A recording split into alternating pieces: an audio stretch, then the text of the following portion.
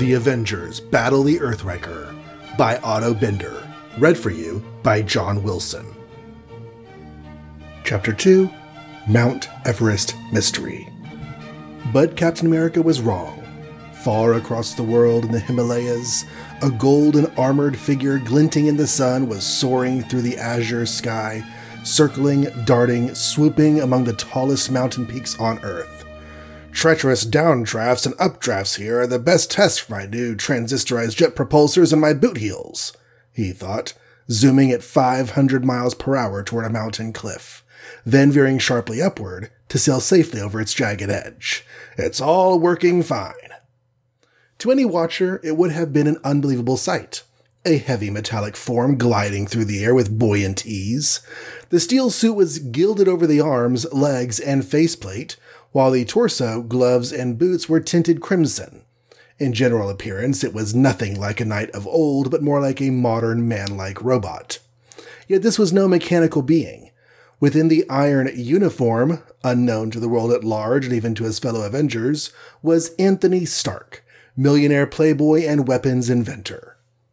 His armored costume was not only an outer protection against harm, but an inner protection against death. Without his steel suit, except for brief periods of time, Anthony Stark would die of heart failure. It was a strange story. During a visit to the Vietnam War theater to demonstrate a transistorized superweapon, Stark had fallen prey to a Viet Cong booby trap, a buried landmine. The blast mangled his body, but skilled surgery by the enemy saved his life and restored him to normal activity, except for his heart. Pieces of shrapnel had lodged so close to his heart that the surgeons could not remove them, and they had warned that any strenuous move on Stark's part might dislodge the bits of metal to pierce his heart and bring death. Bitterly, Anthony Stark had resigned himself to face a lifetime as a near invalid, if he lived any kind of lifetime. All this while Stark was an enemy prisoner. They had saved his life in order to wrest from him his scientific secrets and gain newly invented weapons. By a stroke of fate, a famous Oriental biologist was also a prisoner at the same time in the same stockade. In secret collusion with him, Stark devised a daring plan to build a magnetized iron suit that would continually pull outward at the pieces of shrapnel within his body and keep them from working inward toward his heart. Also, the knight-like armor was planned as an aid toward their escape from imprisonment. Pretending that they were collaborating and building a fantastic new weapon for the Viet Cong to use, the two prisoners were given free rein in a laboratory to carry on their ruse. Finally, one day, Stark had stepped forth in an iron suit, suitably magnetized to save his heart from puncture, and ingeniously powered by transistorized technology to allow Stark to walk, manipulate his arms, and carry on all other normal human activities, plus one other that was unique. By means of miniaturized power packs in his boots, he could jet propel himself into the air and fly at supersonic speeds, faster in fact than any jet craft known. Through this, he had escaped from imprisonment and returned to America. In order to join the Avengers and battle science renegades and their insidious weapons, Iron Man had later incorporated a wide variety of rays, forces, and devices as his built-in weaponry. Now he was proving out the latest advanced design in his flying system. Mount Everest is the final test, he thought to himself. Braving the chilly blasts and roaring winds around its peak, piercing 6 miles high into the air will prove whether I really have the all-weather flying ability I want. So here goes. Iron Man jetted upward as the majestic peak reared before him, higher, higher, higher. A fierce canyon gale knocked him 500 feet sideways, but he recovered. A sudden downdraft like a smashing blow made him gasp as he plummeted 1,000 feet down toward jagged ice blocks. But with a surge of his drumming boot blasts, he jetted back upward into the teeth of the howling downwind. Next, an updraft flung him like a cork, straight up for a mile, way beyond the tip of Everest. He fought his way down from the numbingly cold heights, agilely aiming for the summit. When a vicious whirlwind of air mixed with snow spun him around in a relentless grip, Iron Man turned himself broadside and maneuvered into the quiet eye, then safely sped out of one side of the whirlpool. The next instant, something yanked him downward again with staggering force. How many tricks did the mighty mountain have to try against puny man? Wait, there's something different about this, he said to himself. It's not a downdraft at all. It feels more like magnetism? The last questioning thought brought a gasp of startled surprise from his lips. Since when did Everest display magnetic force? It had never been reported by the various expeditions who had reached the top and conducted scientific experiments there. Iron Man poured more jet power into his boot propulsors, but the powerful force kept pulling him downward. I can't break out of it, he thought, and panic crept into his mind.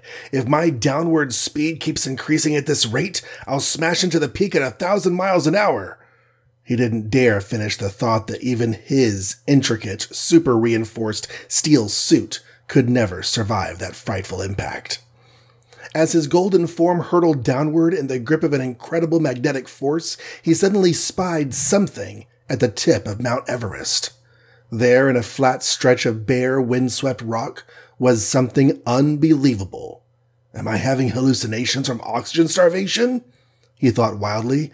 I see a gigantic machine. It must be a powerful electromagnet. More details came out as he spun lower and closer. Banks of huge horseshoe magnets ran side by side on top of a framework support, below which lay a bulging sphere of riveted steel, obviously the power plant. A violet, purling glow surrounded the sphere, the telltale sign of a nuclear dynamo.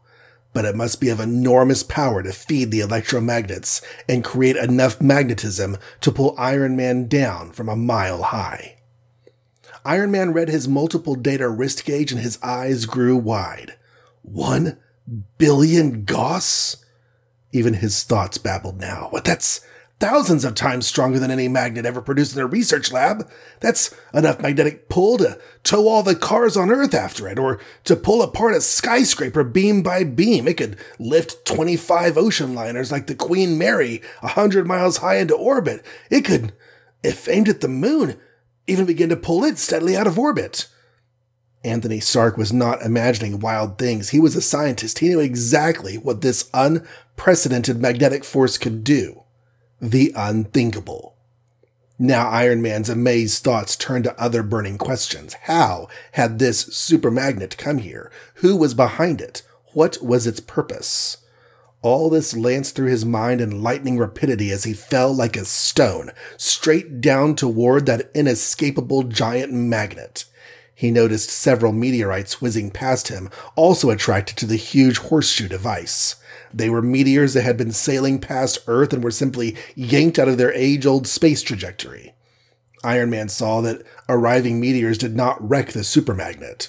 10 feet above the device, they met an invisible cushion and bounced away harmlessly. What sort of super scientific force field protected the magnet?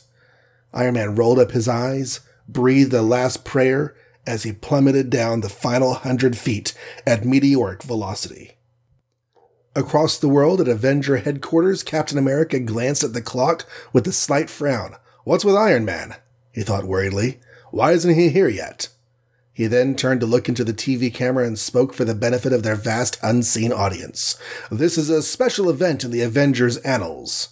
We decide to hold this memorial meet in honor of former members of the group in past years, those who are now engaged elsewhere in their own solo activities, but they will never be forgotten in the great services they performed as Avengers in past years. The Star-Spangled Avenger paused to stab his finger at a stud on the podium's control board. The lights dimmed in the great hall, then an automatic spotlight swung down to limelight a huge statue standing in an arched niche in the wall. Neon letters blazed forth. Thor, God of Thunder. No doubt a vast cheer went up from millions of homes, but the Avengers sat silently, honoring a former Avenger with an unvoiced accolade. Captain America then spoke their official eulogistic tribute. Mighty Thor, the immortal god who journeyed from Valhalla to Earth to join the Avengers when we needed him most. Who will forget his mighty hammer, with which he could shatter steel or stone? Or the thunder and lightning storms he created to confound our enemies?